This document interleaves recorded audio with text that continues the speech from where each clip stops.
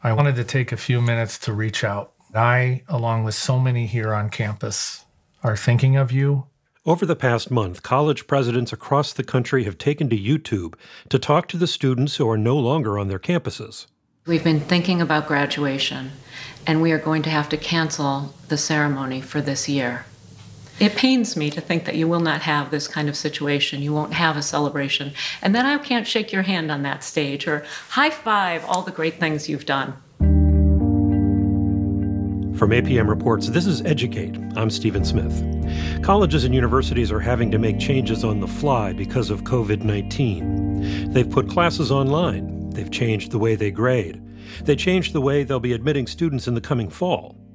So we put out a call to John Marcus, a higher education editor at the Hechinger Report.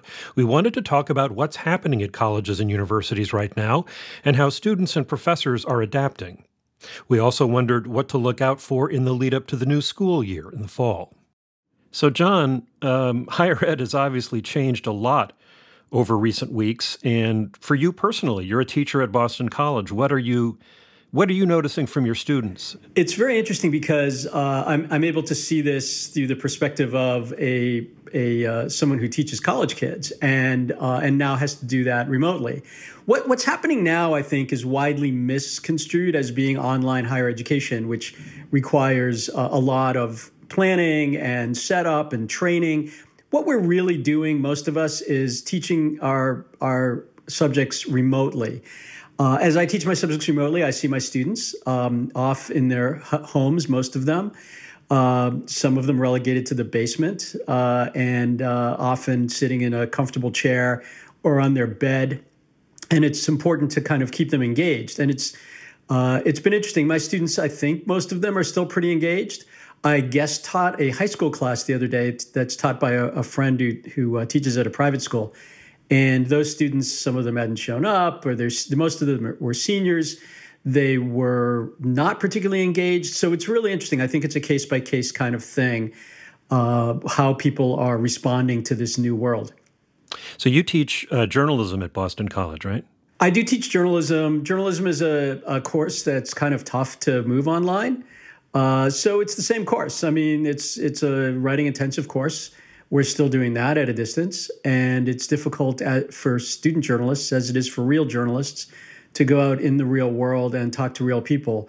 So they are doing that at a distance also. I think one thing that's an advantage for all of us who do what we do for a living is that people do have time to talk and are thoughtful and articulate about what's going on with them and what they'd like to see happen and change over time. So my students are doing the same thing. You mentioned that this is not really a fair test of online learning happening nationwide. What does a well-designed online class look like compared to what you're doing, John? So typically what's happened now is that faculty have had to convert their courses in the middle of the semester in most cases. In some cases where there are universities and colleges that are on the quarter system, they were able to begin a new quarter right from scratch. But for most of us, this happened in the middle of a semester. And so all we were really able to do in the course of the week or so that we all had to prepare was to convert our classes somehow into online instruction. For many faculty, that meant eliminating things like group projects. For others, it meant using a lot of technology. There are a number of platforms that allow for continuing communication online. Panopta is one that allows faculty to tape their lectures, video record their lectures. There are existing platforms that we used already, such as Blackboard and Canvas, that are places you can put your assignments and students can post their responses. But all of those are really that's just technology. Online higher education takes a lot more thought and planning and training, and this is not it. There were some people who were speculating that after a semester of learning online, these millions of college students who were learning on a brick and mortar campus would flee to full-time online higher education. And in fact, what we're hearing and what we're reporting is that they do not like this. They don't like the kind of online higher education that they're getting or the remote or distance higher education that they're getting. They were at a brick and mortar campus for a reason. There are a number of other kind of wraparound services you get in person. Athletics, intramurals, extracurricular activities, advisors, professors' office hours, libraries, a lot of buildings and facilities, and they don't have those now. What's really interesting, I think, is that because we've reached out to them to do this, college and university presidents are very hesitant to talk about that. They don't want to say that what they do in the real world in normal times is better than online higher education. Why don't they want to say that right now? Because they're afraid of getting sued for their tuition money back by students and parents who are only getting online higher education this semester. I do expect that there'll be lawsuits brought by students and their parents who want some of their tuition refunded since they paid for a lot more than a couple hours a week on Zoom. And it's going to be really interesting to see how that plays out. That can only make a bad situation worse for universities and colleges that are already facing really significant financial challenges right now. Let's talk a bit more about that. You have written a lot about smaller colleges struggling to survive financially. What have you heard from those schools, especially those schools who are in this position of having to go to so-called online learning? What makes a college at risk in this time of crisis? Well, actually, 3 colleges have closed in the time of since the pandemic started. In a couple of cases, they blame the disruption caused by the pandemic. Generally, what they say is it just made a bad situation worse for them financially. And several other institutions, one that comes to mind is Central Washington University in Washington State, have declared financial exigencies. That allows them to lay off tenured faculty. It's the first step in making significant structural changes. They also had their bonds downgraded by Moody's, I think it was yesterday, because they are carrying a significant amount of debt. And right now, universities and colleges are really limited in the revenues that they can collect. Room and board are very important revenue producers for universities and colleges. They make money off of those. And in most cases, they've had to refund that money on a prorated basis or at least refund a credit for future room and board. Their endowments have taken a big hit. 74% of university endowments are invested in equities or stocks. And like you and I and almost anybody else that holds any shares right now, they've lost more than a third of their value. Endowments support a lot of university operations, but most significantly financial aid. So universities are worried about what money they'll have left for that. And public universities and colleges, of course, are anticipating big state budget cuts as states have to spend the huge amounts they're spending now to respond to the coronavirus and to provide services after the coronavirus. And higher education has, in other earlier recessions, been the first thing that gets cut. Let's get back to the student experience, both those students who are in college now and students who are waiting to hear where they got in or if they're going somewhere. Let's talk, first of all, about student athletes. What happens to them? So student athletes can't get scouted. Those in spring sports, the NCAA the other day extended eligibility for a 5th year for students who play spring season sports. You've got performance students in the performing arts. That's very difficult to teach online. We spoke with, for example, a music major studying opera who had won in a competition the right to perform at Carnegie Hall, canceled. She, like all of her other classmates, have to do a graduate recital for credit to graduate. She doesn't know how she's going to do that at a distance. She can't work with an accompanist because they can't be in the same room together. So there are a lot of kind of unanticipated consequences of this distance that we've talked about. When universities originally dispersed, people were very focused on the fact that that was happening, that people were moving home. That was a hardship in itself. Then that they were going online. And a lot of very important attention was paid to students who have housing and food insecurity, who really don't have anywhere to live except a dorm on campus or any place to eat except the meal plan. That's all very important. But I think what we overlooked were some of these other really significant issues. Like a lot of people who have had very little to do but binge. I was watching the documentary series Cheer on Netflix, which is about cheerleaders at a community college in Texas. They have perennially won the National Cheerleading Championship. Well, that's been canceled too. And anyone that's watched Cheer will appreciate how important some of those activities outside of class can be to students who, like these, had that for their whole lives dreamed of competing in the National Cheerleading Championships. Some people might be dismissive of that, but it's, I think, a good example of the kinds of hopes and dreams that have really kind of been interrupted now for college students and for college seniors. And that's, I mean, even at the very basic level of things like senior events and graduations have all been canceled. Graduations, many of them have already been canceled. Universities are looking for other ways to commemorate that college graduation. But imagine working that hard to graduate from college with a degree of some sort and not being able to commemorate it publicly. So all of those things are only slowly coming into focus that college students are enduring. Obviously, everyone in society is dealing with things like this right now. But for college students, in many cases, this is really kind of a milestone moment in their lives, and it's been interrupted. There's a lot of talk at different universities and colleges about grading. Some teachers have made their courses pass-fail, and there are some student activists who say that all classes should be pass-fail. What's behind that?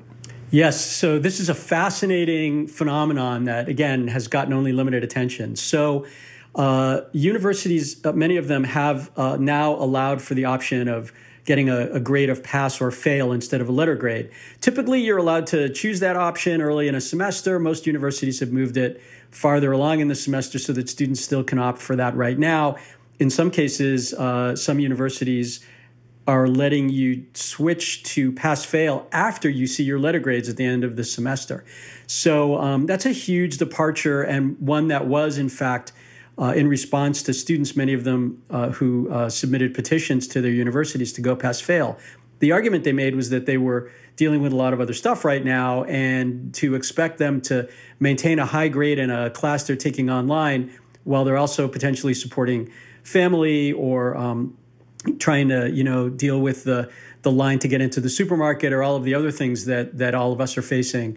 They felt that it was only fair to get a pass-fail grade. But be careful what you wish for, because the problem with this is now that these students are going to have more trouble getting into graduate school or professional school that have admission requirements of letter grades, and even more significantly, to transfer those credits from this semester if they transfer schools. This is a hugely underappreciated problem because even before this pandemic, 4 in 10 college and university students transferred at least once during the course of their time in college. And those students already lose more than 40% of the credits that they've already earned and studied for and paid for. And so this will only make that worse in several ways. First, many universities and colleges won't accept credit for a course that was pass-fail, or they'll accept it for elective credit, but not for credit toward a major. Many graduate schools won't accept a pass grade as opposed to a letter grade for admission into graduate or professional schools. Some graduate schools have said, we will take into account the situation, the circumstances of the pandemic semester. But if you look very carefully at what they're saying, for example, Harvard Medical School has said that they will take into account that a student was required to switch to pass or fail. But if you read very carefully, the next sentence said we would prefer that they have a letter grade. So that portends some problems ahead. Some universities are allowing students to decide one way or the other. Some universities aren't giving them that choice, including MIT, Columbia. They're saying you will only get a pass-fail this semester. You do not have the option of letter grades. So the same students that were petitioning for the right to be graded only as passing or failing are now producing counter petitions saying, wait a minute, we want to get a grade. We want to get a letter grade. So there's a lot of confusion there. The problem has always existed for transfer students to get credit for their work. A pass grade is going to make that harder. And we are expecting, as a result of the economic toll of the pandemic, more students to transfer. either for financial reasons or because they want to switch to a university or college closer to their families. And so this problem is only going to get worse unless universities or colleges make allowances for it. Let's turn now to what would be, theoretically, next fall's entering class. What's happening with high school seniors who are supposed to be finding out or have been finding out about where they've been accepted, and what are they thinking about the fall? So high school seniors are also in a really tough position right now, in addition to the fact that their proms are canceled, they're not sure whether they'll have a graduation, and that they're missing out on the second half of their senior year in high school, which is another milestone in all our lives. In terms of in-person, actual graduation, which I was really looking forward to, and I'm sure a lot of people were, I mean, I don't know if people are saying Zoom graduation. I'm Audrey Dowling. I'm 18. I'm a high school senior at El Cerrito High School in El Cerrito, California, right near Berkeley and UC Berkeley. Audrey's deciding where she'll go to college and reconsidering whether or not she'd go to any that are far away from California. It's definitely making me a lot more wary. I haven't committed to any school yet, but thinking about, do I want to be in a situation where I'm further from home, even if it's not the coronavirus that causes it? I think it's bringing this idea of disaster and evacuation and the fact that a lot of things that we took for granted as being these certainties that we could count on maybe aren't so much. And so it almost makes you reevaluate every part of this decision. I think I'm going into it a lot less sort of carefree than maybe I might have, and more okay, there's a real possibility that something on a huge magnitude goes wrong. And what does that mean financially and geographically for where I want to go to school? It's also made her reconsider smaller liberal arts colleges and universities. But I've heard rumors that they might not be able to offer as much financial aid and things like that. I was going into an interview with one of them, and my mom was you might want to think about somehow subtly poking around. Are they going to be open in 4 years? Do they have the funds to stay out the impacts of this crisis? In the absence of campus visits and tours, Audrey Dowling has gotten creative about seeing what schools could be like. I was considering UC Berkeley and UCLA, and I have friends who go to both. So I had them ask their teachers, or they were kind enough to ask their professors for me if I could sit in on one of their Zoom classes. So that's something I've been doing to get an idea of what it's like to be there without being there.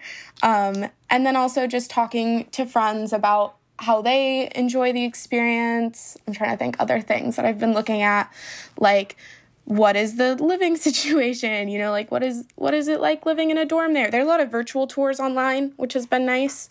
So I've been doing a lot of that too. She says thoughts about what could be the long-term impacts of the virus are also making her think twice about what she'd like to major in. I remember when I was younger, hearing about what it meant to graduate college during the financial crisis and not having a job to look for. And so I always knew going into this process that I was probably going to have to take out some loans to make it work, because college is crazy expensive, obviously. But it does make me wonder, especially being someone who I want to major in political science, and the work that I've always envisioned doing has been pretty hands-on, talking to people, advocating for things.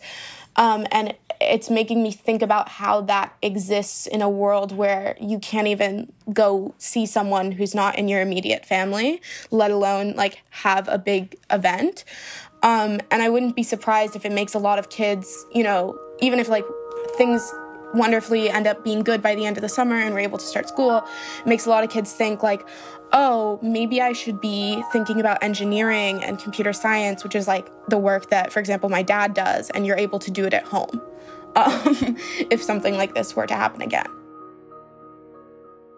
John Marcus says many students are left to make big decisions about where to go, what to study, and how to pay for it without the resources and guidance counselors they have had at school. The acceptances and denials from universities and colleges went out on time. That would have been over the last few weeks. And so now they have to make a decision. But they have to make that decision without the advantage of a high school college counselor because they're not in school. They have to make that decision without their parents knowing what their financial situation will be in the fall. Many people obviously have lost their jobs. Many people have lost their investments. Many people who save for college have invested in the markets. And so now they have a significantly lower amount of money to spend for college. To exacerbate that problem, the universities and colleges have made financial aid offers based on financial aid forms that these families filled out before the markets crashed. So representing wealth and income that they probably don't have anymore. So universities and colleges have made those offers of acceptance or denial, and most of them are sticking to what's called decision day, which means these students have until May 1st, just a few weeks now, to decide whether or not to accept that offer and enroll and to put down a deposit. So some universities and colleges have moved back decision day, understanding that it's only contributing to the anxiety of these students who they've accepted and their parents. Many of them have kind of stuck their heels in and refused to change decision day because they're really concerned about their own issue, which is whether they'll fill seats next fall.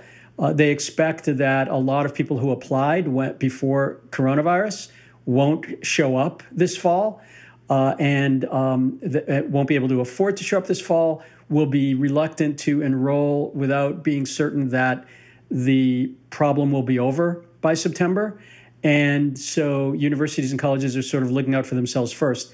It happens to be really bad optics, considering that universities and colleges just got $14 billion in taxpayer money in the stimulus package at the same time that they're saying, but we're not going to move back decision day. Nonetheless, that's a decision that they've made in many cases. Some of them, again, reluctantly are changing it. And even if they are making offers of financial aid, they're making much lower offers of financial aid. And this is only anecdotal so far, but we're hearing of much lower offers of financial aid because these universities and colleges have taken a beating on the markets themselves. And their endowments, which support financial aid substantially, are not going to be able to continue to do that. So they're worried about their situations. They're offering students less money who will no doubt need more money in the fall.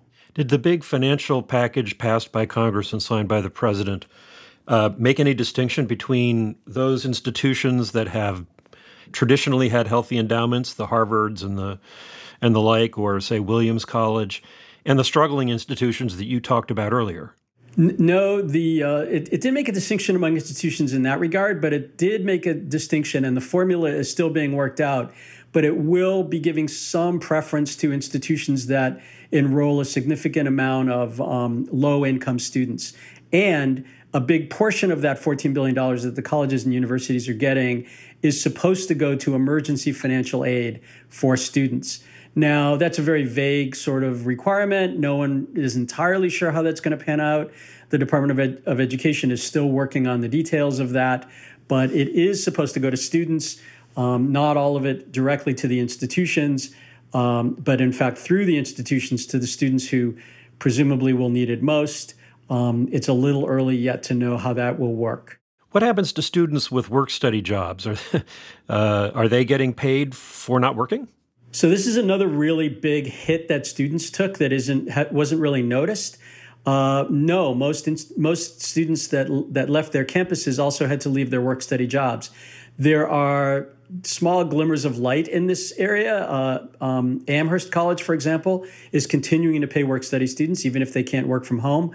Most universities and colleges, however, students had to leave their jobs as well. Work-study doesn't pay a huge amount of money, but it does a few things that's extremely important. It helps students pay for expenses outside of their tuition and their room and board, such as books or supplies, or if they live off campus, for their rent, for a car, for parking. And the work-study money also helps students avoid having to work somewhere off the campus, which research shows hurts their likelihood of graduating on time. Any other unexpected phenomena or trends that you've run into while doing your reporting on this? There are a few signs that some good things might come of this. So, for example, many universities and colleges, we've been talking about high school seniors, but high school juniors would have been taking standardized tests, the SAT and ACT, for instance, this semester. Those have all been postponed all over the world. And so a number of colleges and universities and entire public university state systems have gone test optional, at least for now. And many people who have never liked those tests and feel that they are not particularly equitable are optimistic that a lot of those institutions will never go back, that they'll remain test optional, that students who apply won't have to take those tests. So that's a big potential change that could result from this. In another area, we talked about the problems coming up for transfer if you have a course that's graded pass or fail. Many universities and colleges have always had this acrimonious relationship about transfer credits. You can take a calculus course at one university, and the next university to which the student transfers won't accept it for credit. That doesn't make a lot of sense, considering that universities are all supposed to have similar standards, they're all accredited. They are required by law to be accredited by accrediting agencies that are supposed to ensure that they uphold those standards. And yet one university won't take credit from another university. This particularly affects community college students who often get the short end of the stick in terms of almost everything, who can take a legitimate course that a four-year university won't accept for transfer credit.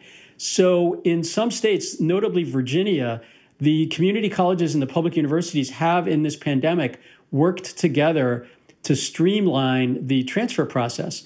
And even though that effort is devoted solely to this semester, under which community colleges will give a grade of pass or P+, they call it, that the universities have pledged to accept for transfer credit, there is some hope that this will be an opportunity, not a challenge, that this will be an opportunity for people to begin to work on making transfer easier. So those are some other kind of unanticipated consequences in a positive direction. John Marcus, always good to talk to you, and I look forward to hearing more as we venture through this uncertain, unpredictable time. Well, thanks so much for having me, and stay safe and healthy. That's it for this episode. We'll be back next week to talk about how the coronavirus is affecting K-12 education. And if you'd like to share a story about how your K-12 or college experience has changed personally, or for those that you know, let's talk. We're on Twitter and Facebook at Educate Podcast, or you can send us a note to contact@apmreports.org. And you can find all the reporting we talked about with John Marcus on how coronavirus is changing higher ed at hechingerreport.org. This episode was produced by Alex Baumhart with help from Sabby Robinson. It was edited by Chris Julin and mixed by Corey Schreppel. We partner with the Hechinger Report, a nonprofit independent news organization focused on inequality and innovation in education. Support for APM Reports comes from Lumina Foundation and the Spencer Foundation.